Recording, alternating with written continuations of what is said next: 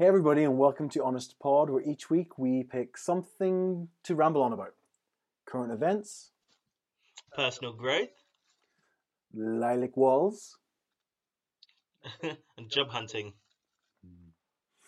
and I'm Ashley McAllister, And I'm Matthew Addy.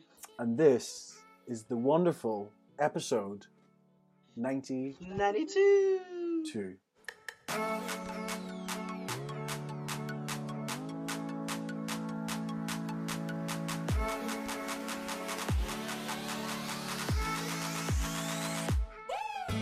'92. What a great milestone that is. Almost at 100. Almost. Our Centurion episode is coming up. Oh my god. Oh. I'm really excited. And Yeah. as if we couldn't make this episode any more special than being just a remarkable number, we are joined by a guest who's going to be joining us later on, the wonderful John Henry. So, for those who don't know, and I would raise my hand up that it was me until about a month ago, but the third Sunday in January is World Religion Day. And our friend John is deacon with Church of England, and he joined us to share his story because he's got a very interesting story about being a gay guy, finding faith, coming out in both worlds, and then so do listen. He's going to be joining us in a few minutes to tell us about that. But we want to give a big shout out off the bat to our very new Patreon, Andrew McDowell. Our first one of the year. Brilliant. Andrew, Drew, we know him as Drew. You might have heard him mentioned on the podcast before. Drew, Once or twice. one of our oldest friends, and I mean age-wise. Yeah. But yeah, one of our loveliest, I think one of the very first people I met in London, that I still talk to today. So yeah. My first picture of him showed up of me and him, and it was 10 years ago, and it's mad to think this is how long I've been friends with some of these people. You know, it's actually insane. It's crazy. Yeah. Again, Drew, I met Drew about 13 years ago, I'd say. You're both quite old. We are old. And wise and beautiful.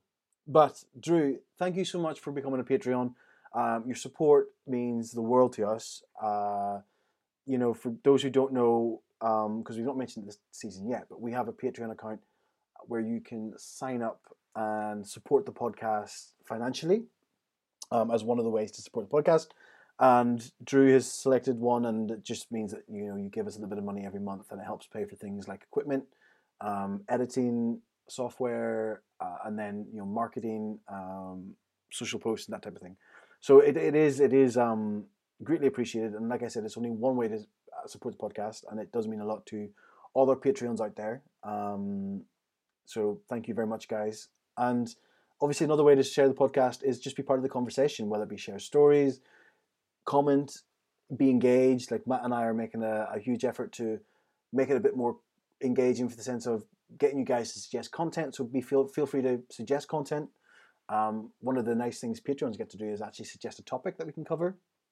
So Drew, if you're listening to this, make sure you get that over. We'll be in touch and we can talk about that.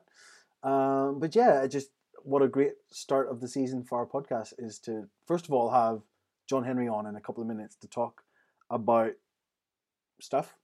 And then having another friend, Drew, support our podcast in that way is just remarkable. Oh, it's amazing. It's an amazing start to the year. So thank you very much, Drew.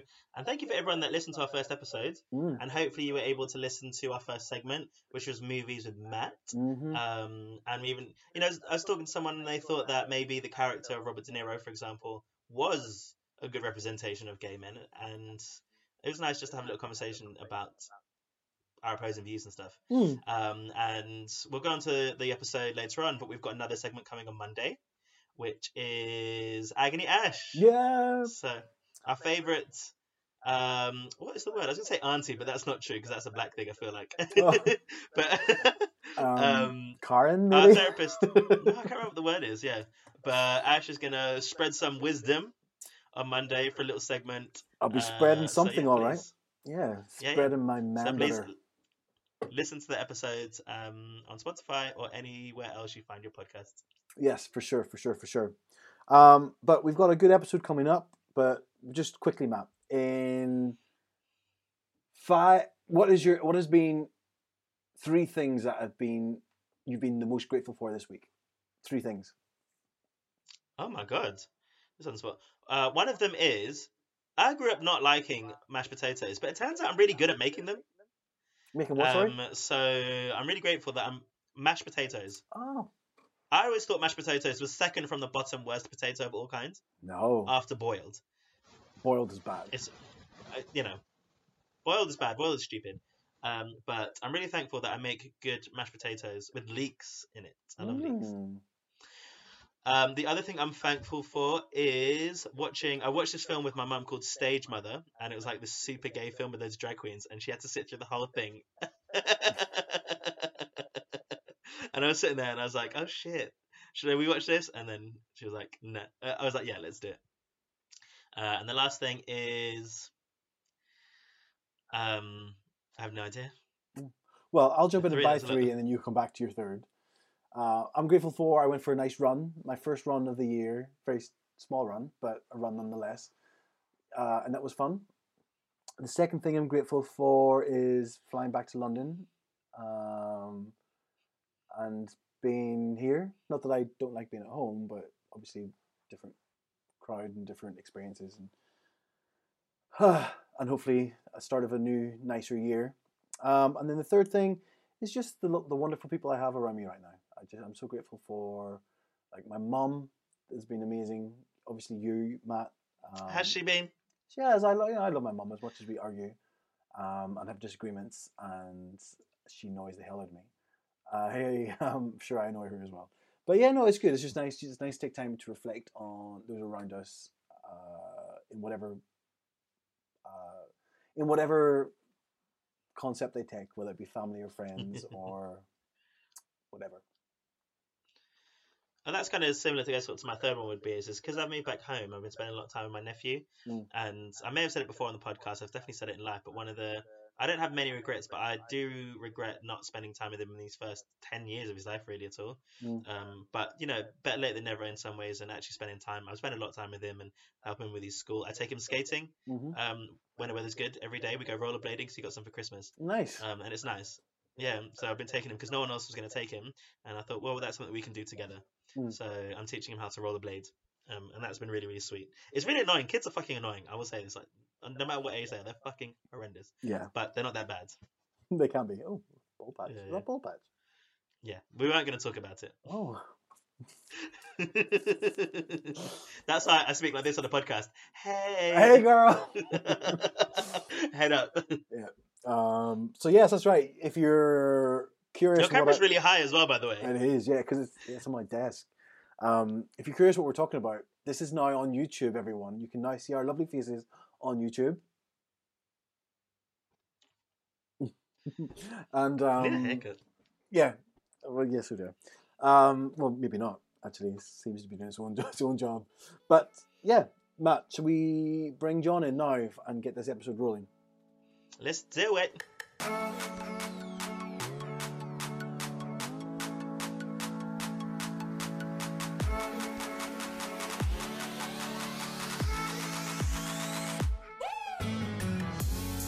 Cool. Hey, everybody. We're joined today with our lovely friend and guest, John Henry. Did you hear about our John? Our John? Hey, guys. He's a hard man, but he's a principled man. How are you keeping? Not too bad. Getting over a dose of COVID, which hasn't been fun, but I'm now back.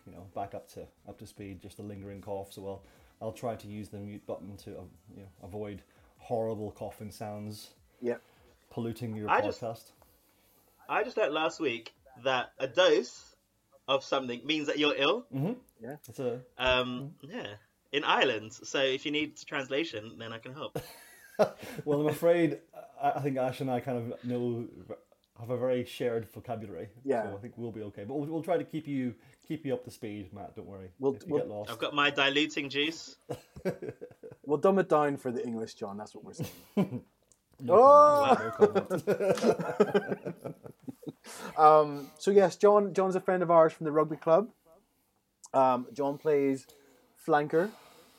Well, used to. I think I'm moving further forward in the scrum. I think I'm probably now a solid second row, if not prop. But hey, you gotta progress. Was your nickname not the Seven Sent from Heaven? Is that not what they called you? I don't recall it, but I'll take it. I'll take it, absolutely. I think I'm sure some eyebrows might be raised from a few of the old boys, but yeah, great.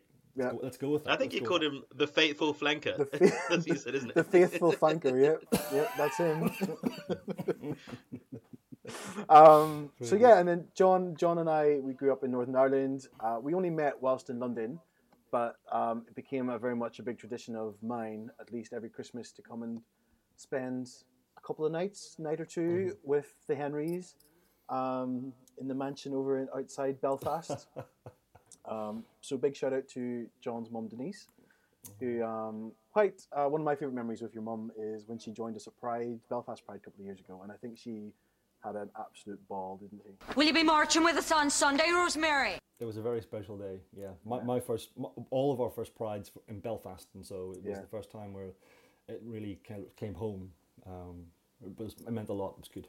A great day. Really good day. And your brother Daniel and Amy came as well, which was we had a really good night out afterwards, didn't we? So. We did indeed. We've had a few good nights out in Belfast. It's a great city to go out in. Matt, you should join us one time. I'd like to come. I'm a bit worried about how cold it is, because I feel like it's going to be freezing. And I don't know what Belfast is like. I know I went to the Republic of Ireland and realised there are many, many black people. Are there many black people in Belfast and Northern Ireland in general? Not as many as London. Not as many as the rest of the UK. Sadly, obviously. Aye, we'll show the bastards. But it's definitely much more cosmopolitan. When I left in 2000, it was awful. The peace process had just started, but Belfast was just such an inward-looking place. In the last 10 years, especially, the whole city has bloomed, much more international, much more diverse. It's really I guess I go back to Dublin. I'm only there for a few days, a few weeks at a time, but I've fallen in love with it again. I would have no problem bringing any of my friends from any backgrounds to the city for a good night out. And I think the thing is, yes, the weather's rubbish or can be rubbish, but if you know the right pub crawl route, which Ash and I do know, we can kind of coordinate so the time outside in the cold is minimal and the time inside drinking really good beer and good whiskey is maximised. So. Yeah. Just as a bit of a note on Matt's cultural history of Northern Ireland, he thought Sinn Féin and the Troubles was a band. It's not a bad name, actually, I guess. I mean, it sounds like a band. It sounds like music. I really love their songs. Sinn Féin and the Troubles. Okay, I've never heard that, but yeah, I could. That would give you an idea of which type of bars we should take Matt to when he comes over. I just want to know if I'm going to pull or not. Really, Republicans. I probably would. I think you will be special. You'll be even more special than you already are. So you'll love it. Oh, thank you. So John's joining us today on the podcast because on Sunday the 17th of January it is World Religion Day. It happens the third Sunday of every January, and it started back in 1950. John, have you just qualified? You've qualified now? You finished your studies? Yes. So I in June it was supposed to be June, but it was actually it was September because of the COVID. I've been ordained a deacon, which is kind of I'm ordained a priest. There are a few nuances in the way it works in the Church of England. I won't complicate it for you all, but essentially, I'm a priest in the Church of England now, part-time. I'm still doing my old job 4 days a week, and then a day and a half I do church things. Awesome. So John's joined us because he is a man of the cloth, and and like we said, it's World Religion Day, and we just thought we'd take this opportunity to get his lovely face on our podcast, because that's right, guys, we are on YouTube. And I don't know if I told you that, John, we're going on YouTube as well. No, you didn't, but that's great, I suppose. That beautiful face is going to be on YouTube. And we just thought we could bring you on, hear about your story, because as a gay guy, you will have a very unique experience from what others might perceive with regards to religion. I know in the past in the podcast we've talked a lot about Israel Folau, the rugby player from Australia who was in the media for the wrong reasons and his connection to the church. Yes. And obviously they don't go hand in hand. His views and the religion and church don't go hand in hand. It's really refreshing to have somebody on the podcast who is gay, has a different story, and by the sounds of it, you know, going into a career, a positive story with his religion and his faith. Did you hear about our John? He's a gay man now. Welcome, John. Thank you. So we just want to start off. Tell us a little bit about yourself, about your background, and what drove you forward into. When was your calling? Oh gosh, well, I think the calling is sort of towards the end. I think I was born in Belfast, oldest of three brothers. Realised I was gay when I was about 11 or 12, and sort of at the start of high school. But kept it very much to myself, because of Northern Ireland at the time, and I was the oldest child. I had no other frame of references. It wasn't a thing to be shared. And it wasn't until I left Belfast, moved to London for university in 2000, that I felt, free to be open about my sexuality. And I didn't actually tell any of my old Belfast high school friends that I was gay until I'd left. I was that scared of it all. I was scared of the repercussions that would come. And luckily, the friends the friendship had built up, I've maintained, and there was nothing to worry about. But I felt necessary to do at the time. And arriving in London, I was sort of free on multiple fronts, right? You're free to explore what your sexuality means to you, and I was also free to explore what sort of the spirituality and faith meant. I was born into a family that were completely not religious. My mum and dad were born and grew up in East Belfast to nominally Protestant families and communities, but they were so horrified by the nature of the religious environment that kind of was festering in the 60s, 70s and 80s in Northern Ireland, that they were happy to allow us to go to my brothers and I to go to a Sunday school to kind of just be part of the community and learn the basics. But the minute that I turned 10 or 11 and started to ask questions about kind of the stories, the simplistic stories that were told, the minute I didn't want to be involved in that, they didn't push. So I kind of arrived in London, thankfully, without the kind of religious pressure and religious, scars, I guess you might say as well, that many others do have, very sadly. And then so London was the start of that kind of exploration on multiple fronts. Yeah, I think what's interesting is in Northern Ireland, religion can be very political. It's not probably what a lot of, I imagine, English people imagine religion to be like.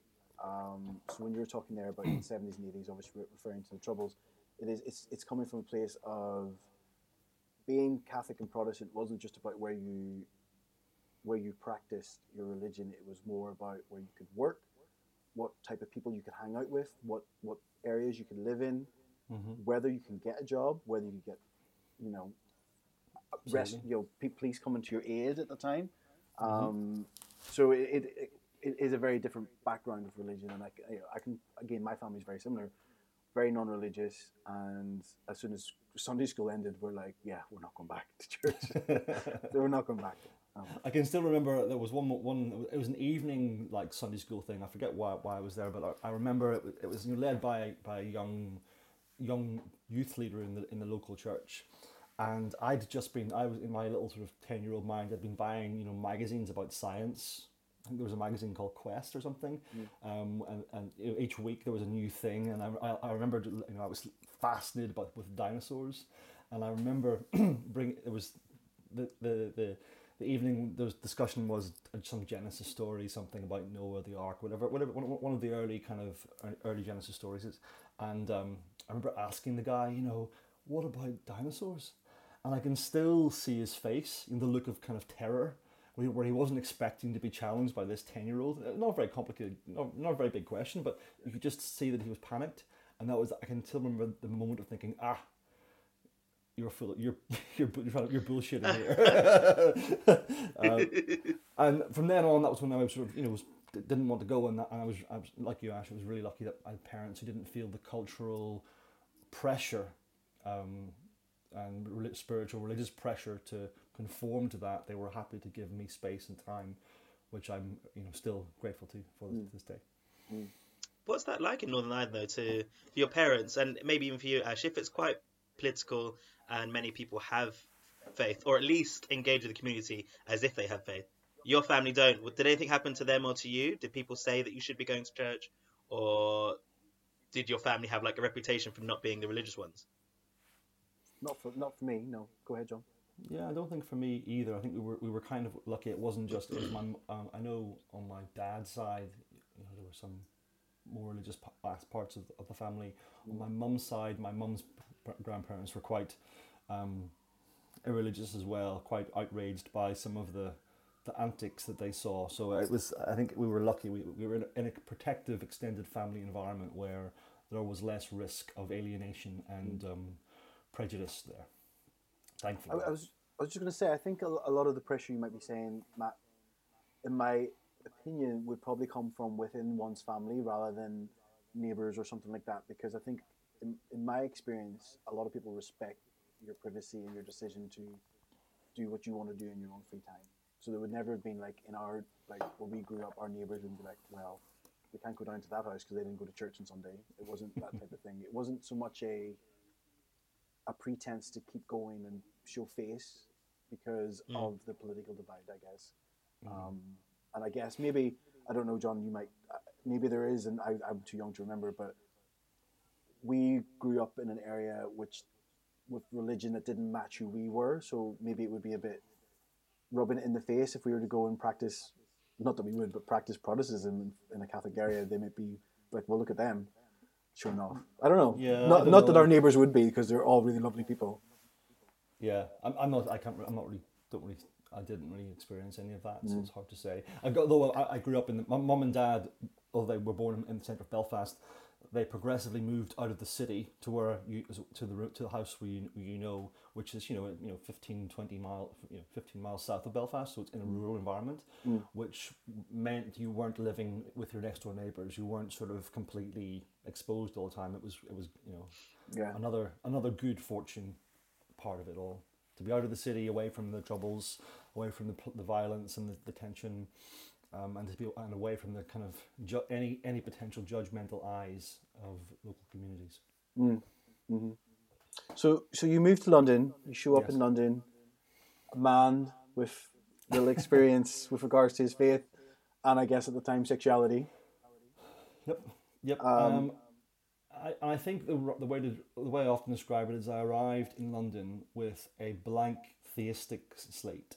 I had enough positive experiences with a couple of friends who were Christians, and I couldn't figure out, who kind of weren't the kind of judgmental God squatty type, who were really smart, who took their faith and their beliefs very seriously, but were also very humble and gentle with it. So there were enough. I'd been exposed to enough of faith, enough of spirituality that gave me an openness to explore.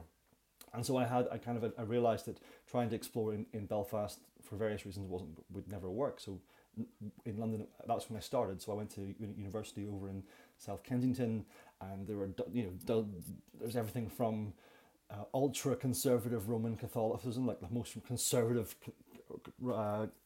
Catholic Church in the UK, perhaps, to HTB, which is sort of a more charismatic evangelical conservative place, to the Russian Orthodox Cathedral, kind of all. So I was able. There was a smorgasbord of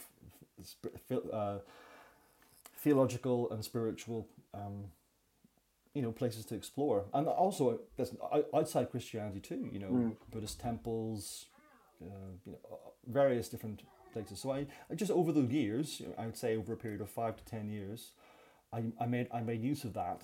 And just started to explore. What tickled your itch? Like what? Because you said there about when you were at younger, you quizzed the guy, the Sunday school teacher, about the dinosaurs, and you're like, okay, well, and then that's when you decided that you weren't that interested anymore.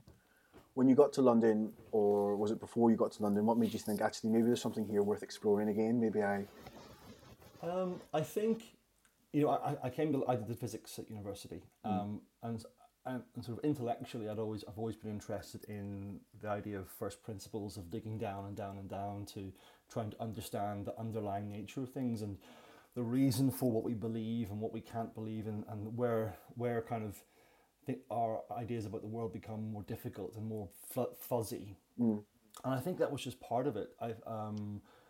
The Christian tradition, all faiths actually, but you know, in the Western world, Christian tradition has been interwoven with Greek thought, right? So it was really kind of intertwined with philosophy, and philosophy then verges into philosophy of science and philosophy of mathematics. And so I think it was kind of it was part of a broad spectrum of just a kind of an interest, as well as an underlying, you know,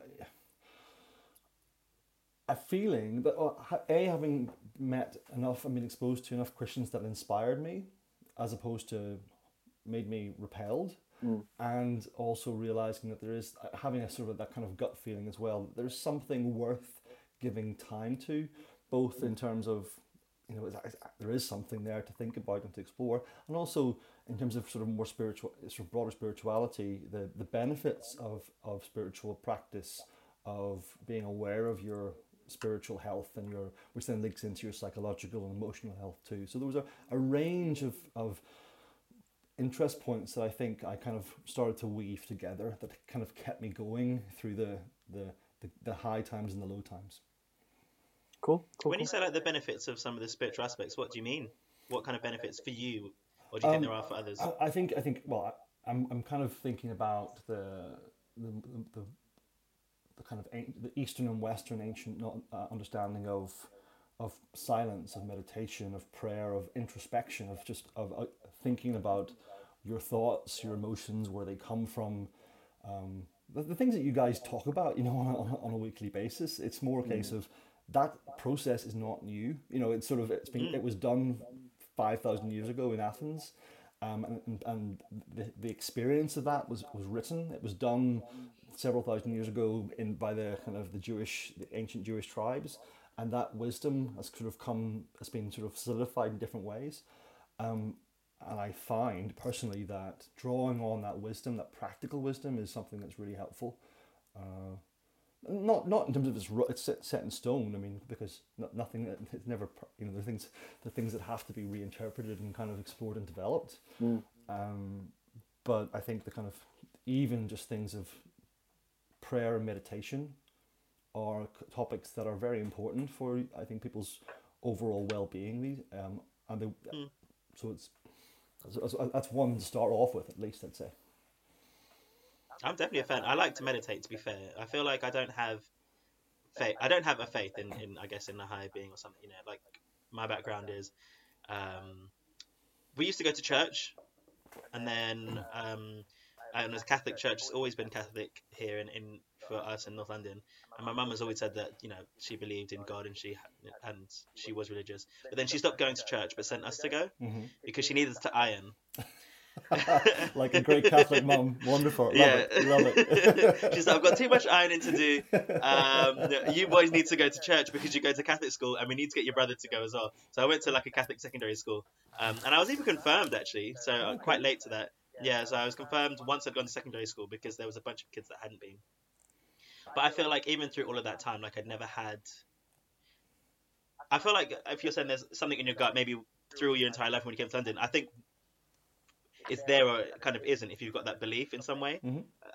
Maybe some people do change as they become an adult, but that's because they may have been questioning it the entire time but left it to one side potentially. Maybe events happen in people's lives, I don't know. But I do think about things. I don't know, I do like the idea of having like a spiritual feeling without being able to define it in some way. I guess that makes sense.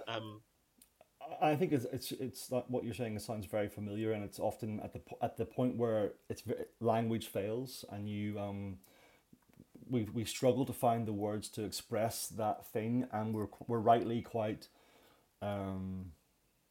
cautious because it feels a bit strange and dangerous actually, because a lot of people respond to these feelings and go off and then do things that you guys have talked about in the past, like the path which starts on kind of in abstract interest in faith, but leads people to beliefs that are incredibly damaging and dangerous and toxic.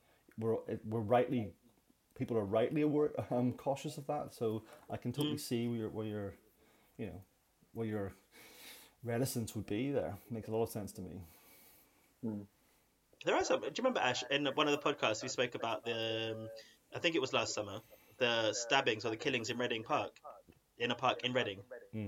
Yes, four it was guys who were killed, right? The guy. It was 3 guys, and there was 3 others that were injured, and the person who did it had said he'd done it as part of his religious belief. And it's difficult because those are they're examples of extremism, that people then will latch onto and say that this is, this is why you shouldn't do certain things or believe in certain things, but it's not really. I think that's unfair to pin things on those singular examples. Yeah, I think it's easy because it's most visible. The negative expressions of religion are so available and so present. Have been hopefully less so as time goes on, but they're still there. Whereas the kind of the boring, dull, subtle, positive aspects are often very hard to see and take a lot of time to kind of appreciate. And who knows who can do this? I think it's an impossible weighing up of good and bad. None of us have all the knowledge to say, overall, can we be sure whether it's net positive? Yeah. But, so just moving on from then. So you mentioned obviously that your family weren't a religious family. You started to show an interest, grew, and then I guess you went to church every Sunday. Not every Sunday, but I would start to. I think it'd be more fair to say that I would attend church services, which could be evensong or morning prayer or Sunday services on a semi-regular basis over the years that I find helpful. I feel like if you went to XXL on a Saturday and then got home at 6 a.m, maybe you weren't going to church on a Sunday. I have to say, there were many a time where I was able to do that, but the thing is, I can't stay. I was always, me. I was always the one that was leaving XXL by 2 anyway, whether or not I was up at 10 for church or not. So I think it didn't really bother me. But yes, there were indeed some nights when Sundays when church didn't happen because of rather late ones. Let's put it that way. As an ordained priest, yeah, can you now still attend XXL and or go to some of the other areas within that club? So, answer question 1, yes, attending these places, absolutely. I mean, of course, there's it's a social environment. How you behave in these places is still part of, you can go and enjoy XXL in many different ways, and you can enjoy XXL without going to all the places that others might do, and that may not mean that you're making a judgmental statement about A or B or C behaviors. But you might say that actually it's just not for you, your personal preference. I judge all the time. Well, of course, we all do judge. We do judge. We don't say that actually. And I think it's So there's definitely not a binary sort of. These are the things you can places you can go, and these are the things you can't. What there is constantly asking yourself, are you behaving in a way which you really feel is authentic to the things that you think you believe in and the values that you hold sacred?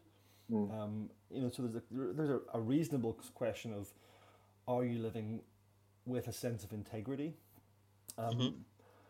And I think that's right and good, and people will have different answers to that depending on their perspectives.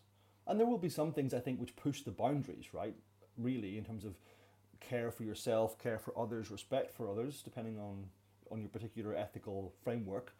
But I think it's wrong to place really kind of rigid assumptions about what is and what is not acceptable. And then just, can you talk about when you went, I don't want to say the term come out, when did you come out to your family as a Christian? Well, I first, indeed. So which coming out? I came out as a Christian after I came out as gay. And your mum was like, "Oh God," as if it couldn't get any worse. There are places you can go where people can. There's weekend camps where you can go and be deeply Christian. Okay, it's okay. We've got the pamphlet. It's fine. Here's 50 quid. Go get yourself a hooker. I mean, it wasn't quite like that, but there was definitely. I was terrified. Yeah. Of having to come out as Christian. To be honest, I'm terrified right now doing this with you guys because I was I was part of the Steelers from 2005 in that kind of laddish, gay, quite rightly people had zero public interest in kind of talking about in spirituality. It wasn't part of the thing. And I was terrified of being viewed either with sympathy, as in, oh dear, this guy's lost his mind, poor John. He's a nice guy, but oh dear, we thought he was intelligent, but he's obviously some kind of idiot. He's one of them. Or viewed with disgust, as in, oh my goodness, this guy's betraying everything that he's supposed to be, part of.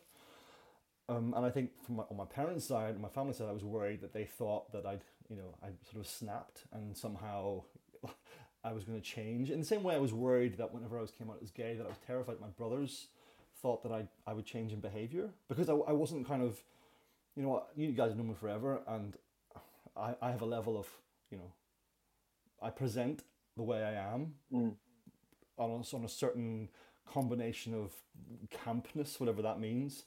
But what I am is what I am in a kind of a very kind of matter-of-fact way, in a very dull, boring way, and it's the same thing with my kind of faith. It's like it's changed me a bit, but I'm still the same person. So I was really scared of being judged and being kind of people changing their impressions of me. And it was one of my kind of weaknesses, being worried about what other people think.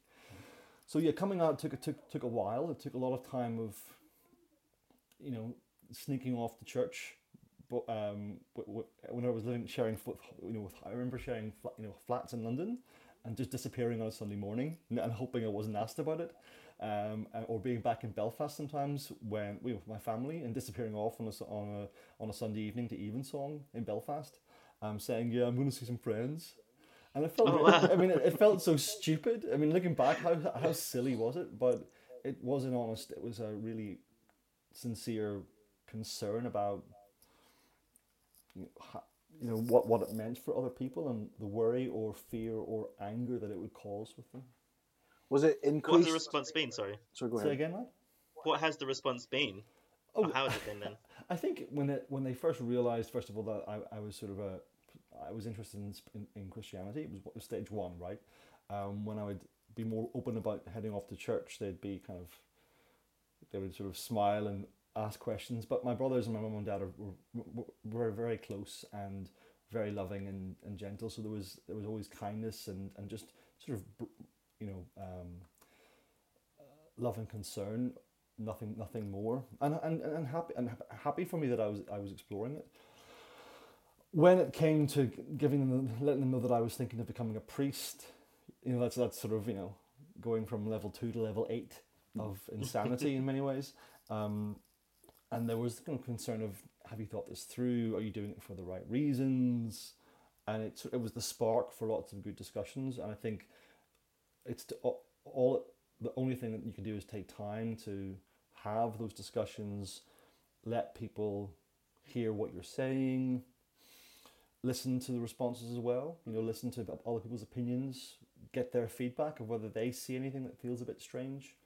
Because you don't just, these kind of things don't just happen overnight. It is a long process of discernment, and the church makes sure of that too. So it's been overall lovely, and I think as well, I would say my concern on the rugby side and the Steelers side, as you can imagine, I've received a healthy amount of banter and a healthy amount of abuse, but also some really lovely signs of support and respect as well. People aren't always, even though people do have concerns and doubts and are distrusting in certain ways, they also they know me. They've gotten to know me over the years, so that the strength of that relationship has sort of held mostly.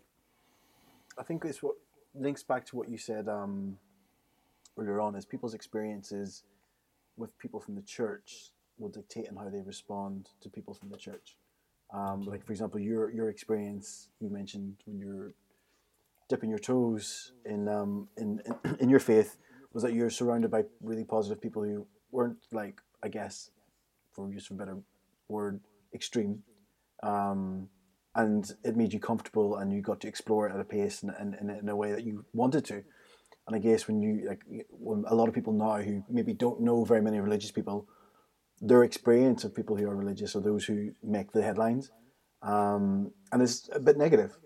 So I can imagine it's a bit of an uphill battle for you at times, because people have their perceived point of view before they come talk.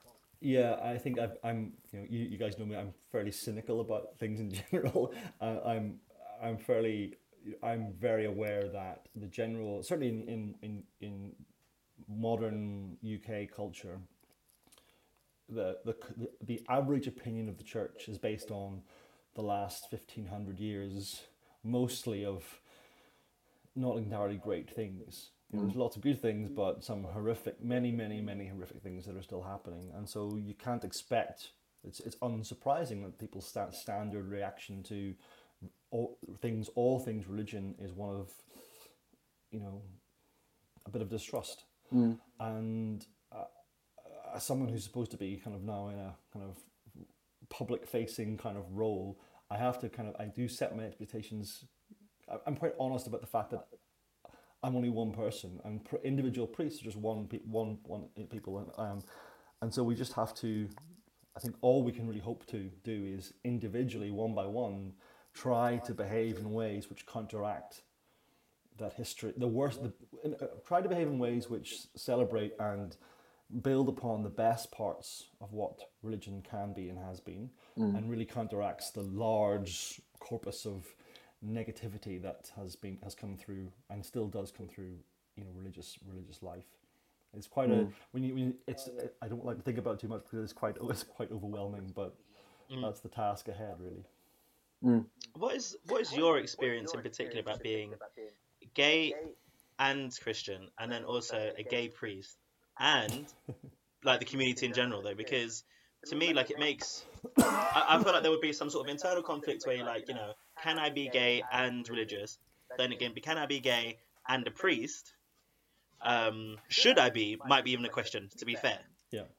So what is your experience in terms of your actual faith, but then also, what do you call it, your calling and your sexuality? Super. I mean, it's huge questions. Let me try to kind of slice it up a little bit. I think that it's important, first of all, to demarcate the question of the underlying set of faiths, because from my perspective, from a philosophical, theological perspective, the nature of kind of the truth of Christianity is quite it has nothing to do with my sexuality, right? So whether or not I'm gay, this is the scientist in me, I think, that there's something about trying to discern the value of a set of ideas or beliefs with as impartial a perspective as possible. That's the way I kind of work. So I tried for the longest time to do the groundwork with an impartial entry point where sexuality didn't come into it. Then, of course, we're all human beings, and you can't avoid that part of who you are. And so then you ask yourself, well, okay, how might the fact of my experience weave into this emerging faith structure, and where, as you say, in which traditions and in which parts of the faith is there perceived conflict, and where is there not? And so it's been a case of sort of in a steady way going through the assumptions that a lot of people have about this perceived conflict about sexuality, and gender, and all things to do with gender and sexuality being in somehow conflict with A belief in God, B, in a belief in a God that gives a crap about human beings, and C, a belief in God even more that actually loves individuals. And what's interesting when you actually, go into theology and philosophy I believe in a more rigorous way, in a way that I think is quite mainstream now, certainly within the Church of England and more moderate, all moderate churches, you realise that the perceived conflicts are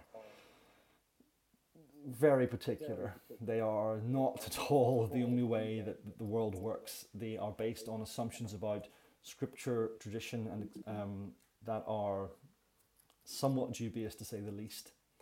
And that you're not alone. That the idea that you're totally okay, and more that you are celebrated in your sexuality, is not that radical. It is obviously radical for some people and for large portions of the church and history, yes. But actually, in modern theological thought and spirituality, it's actually I'm not unusual. It's not a conflict. It doesn't need to be a conflict.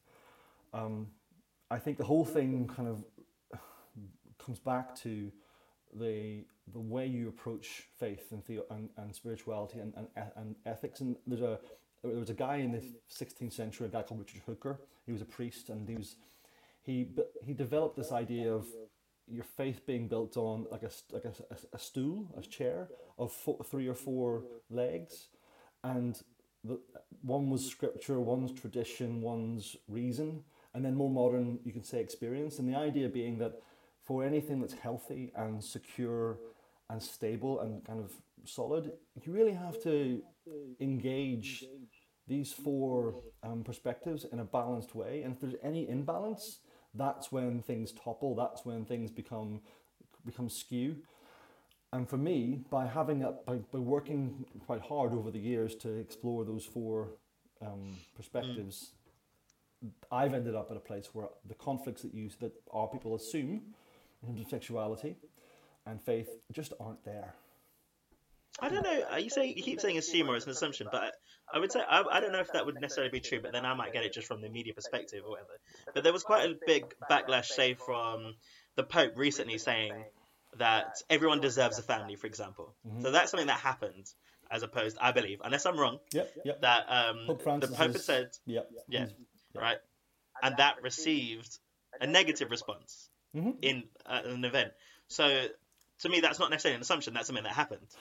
Yes, so you are right. There is a continued large proportion of let's take it's Christian, but let's say Christian, Islamic, and Jewish people across the world whose particular faith, understanding, and expression remains that there is a fundamental disjoint between essentially the love of God of their belief and sexual identity. But I think I really hope to share is that whilst that is still highly visible and still very significant and still very problematic and needs to be tackled, there is also a very significant growth in a much more healthy, progressive, balanced view. And I think if you think about with Pope Francis, for example, his little statements, he is dealing with one of the most difficult, archaic, horrific organizations ever, right? The Vatican Church. And so you could still argue he could be pushing more. But the very fact that someone in his position is making these statements, it's slowly trying to change the underlying assumptions of the Catholic Church anyway. And that's happening in other denominations too, to greater or lesser extent. But you are right. Like it's silly for me to pretend that that for everybody it's okay to be gay and Christian, because for many people it's not still.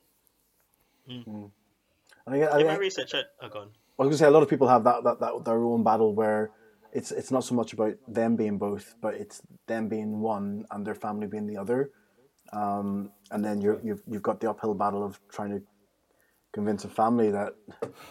Yeah, I mean, I can't even imagine. I'm very, very lucky that I wasn't in the situation, and I know, you know that I've had personal experience with people, friends, people I've cared for who have been completely rejected due to their their family's faith, and it's horrific, absolutely horrific, and I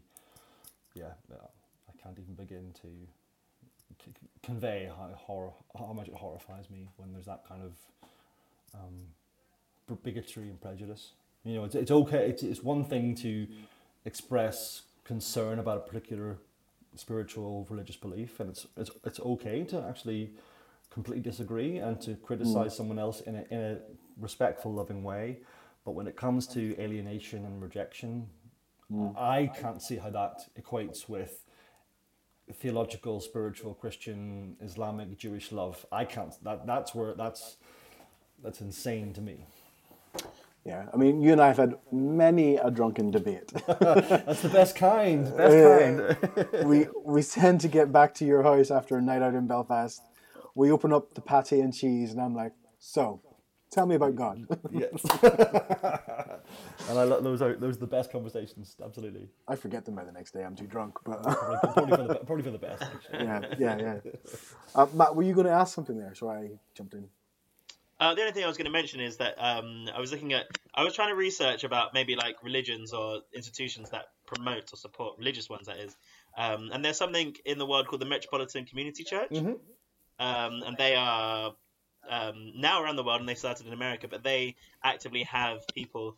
They started in particular to promote diversity and inclusion in all kinds, both sexual orientation, gender, race, everything. And there's one like in North London, and it's around the world. So I guess there are areas out there that actually want you to come in and accept you for who you are in any which way. Absolutely. And I part of my kind of across London journey over the years, I went along to the MCC up in Camden. It's just behind Camden Station, and what they've done wonderful things. You know, they're because they're not a traditional denomination. You know, they're kind of very you'd say they're Protestant, liberal Protestant, as in they're not part of a wider church. It's given them a lot of freedom to be creative and to offer that breadth to people, and especially people who are who have had really horrible experiences with traditional expressions of Christian faith. They serve a really important function. I guess what I would say is it's interesting that I think it's right. There's a kind of a spectrum of those sort of churches, and actually what's really exciting for me is that there are now churches within other denominations, you know, in the Church of England, who actually, in terms of welcome and celebration and diversity, there's no real difference between MCC and a particular and some Church of England churches. And then the interesting question is, well, if you're a queer person, LGBTQ plus person, then the gay thing becomes irrelevant. Then you actually have to go and think about, well, what other aspects of how they express their faith are important to me, which is quite refreshing and quite fun, you know. What's mad is when I was looking, I was talking about people that were becoming priests, and this is more like these are people that had left the deep sort of religious areas in the Vatican in particular because they disagreed with it. But there were these. It's more hearsay, I would say, than anything, but there were these underlying things where they're saying the majority of deacons and priests tended to be gay men, and actually a lot of them were in the closet. And I wanted to understand that. Why do you think it would be gay men as opposed to anyone else that might be more prone to becoming priests? I think it's hard to speak too far in the past. It's hard to know about like what the world was like in Victorian England. But if you think about the way the world has been in the average English village or town, or Irish village or town, actually anywhere where it's conservative.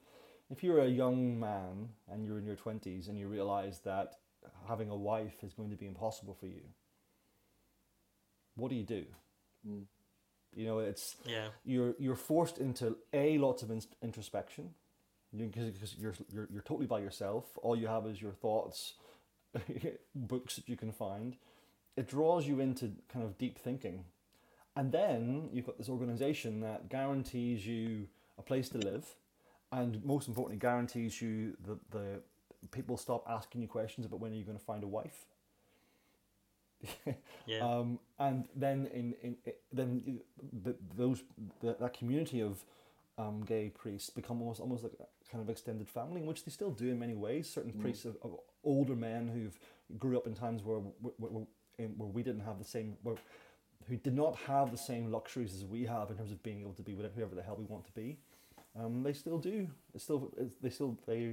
They've lived their lives celibate or at least not married, with the protection of the church. Now the whole other question of whether that's right, we can go there if we want to, but I think there's the motivation. If you can engage with if you're able to engage with theology and the Christian faith, and you're drawn by it enough, as a gay man in the 50s or 60s and 70s in the UK, you could totally see why the Church of England anyway would be attractive, rightly or wrongly. John, you mentioned earlier on about obviously today's people's experience, or maybe I mentioned it, people's experience of the media or the stories of religion that make the media. Do you think those sort of stories are at least partly behind what is the decline in attendance in church these days? Because I just did some digging, and some statistics I found on Statista would say that the weekly average attendance at church has dropped since 2009 to 2018 by at least 211,000 a week. Yes. So so it's maybe 1% of the church, 1% of the UK maybe go to church once a month or something like that. It's a tiny fraction now. Yeah.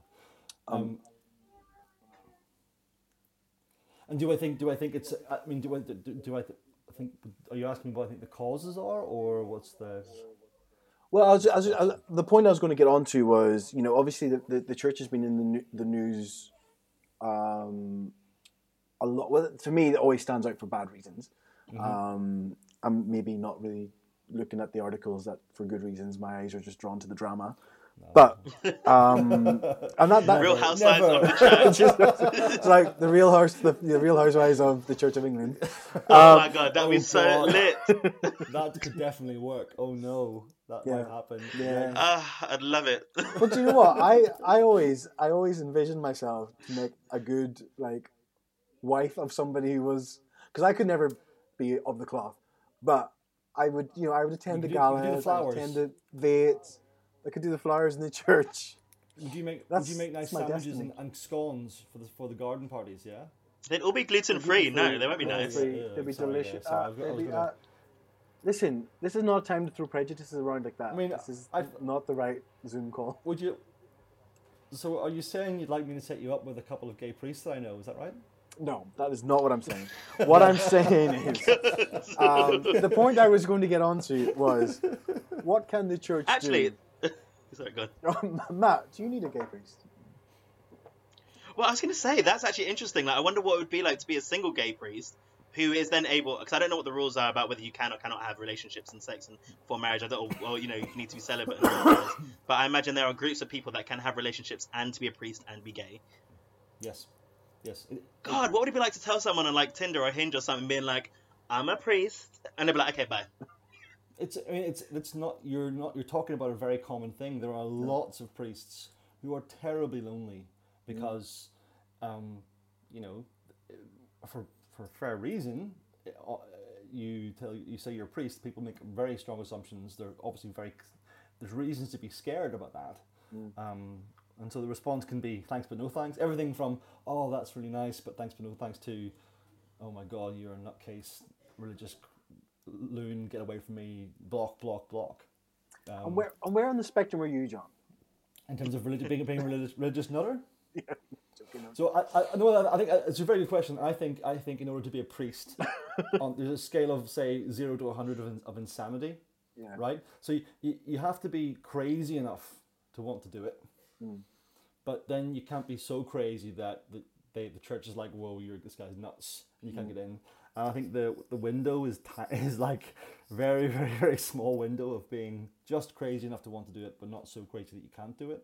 And that's why it took a lot of time to figure out that was it really for me? It was not an easy. I mean, this is not something that you choose. I don't choose lightly. Well, I remember you didn't choose it lightly. It was a massive. And it still is. I still sort of think, wow, gosh, an official Christian. It really kind of freaks me out still, but I'll have to get used to it. It'll be really exciting. Can you marry same-sex people? Mm-hmm. Yeah. Have you done it? Not yet. No.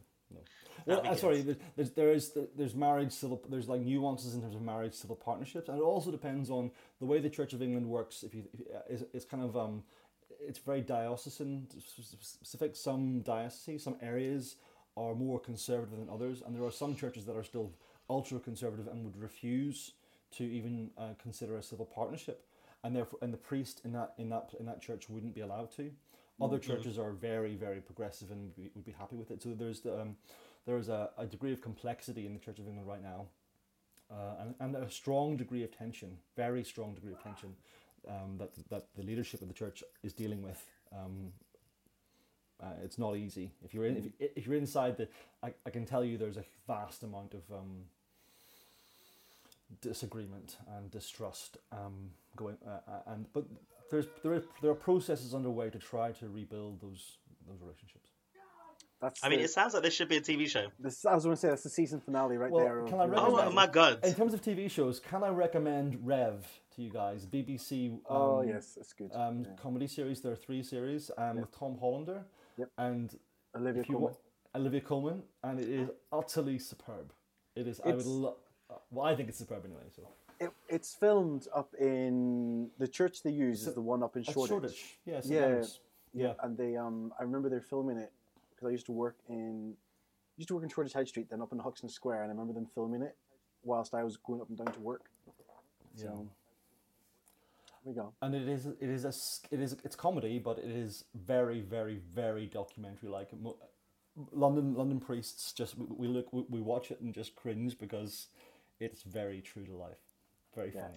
Yeah. Is there a priest LGBTQ society? Yes. Oh my god, this is so sick. And there are different types. There are kind of communities of priests that are explicitly inclusive. So it's not just LGBTQ+, but it's everybody who's willing to be open and kind of affirms. So it's straight male and female priests as well. And then there are more when there have always been more secret private groups of people who are for various reasons still unable to be public and still require that kind of support. So there's different types of groups. It's a very dynamic thing still.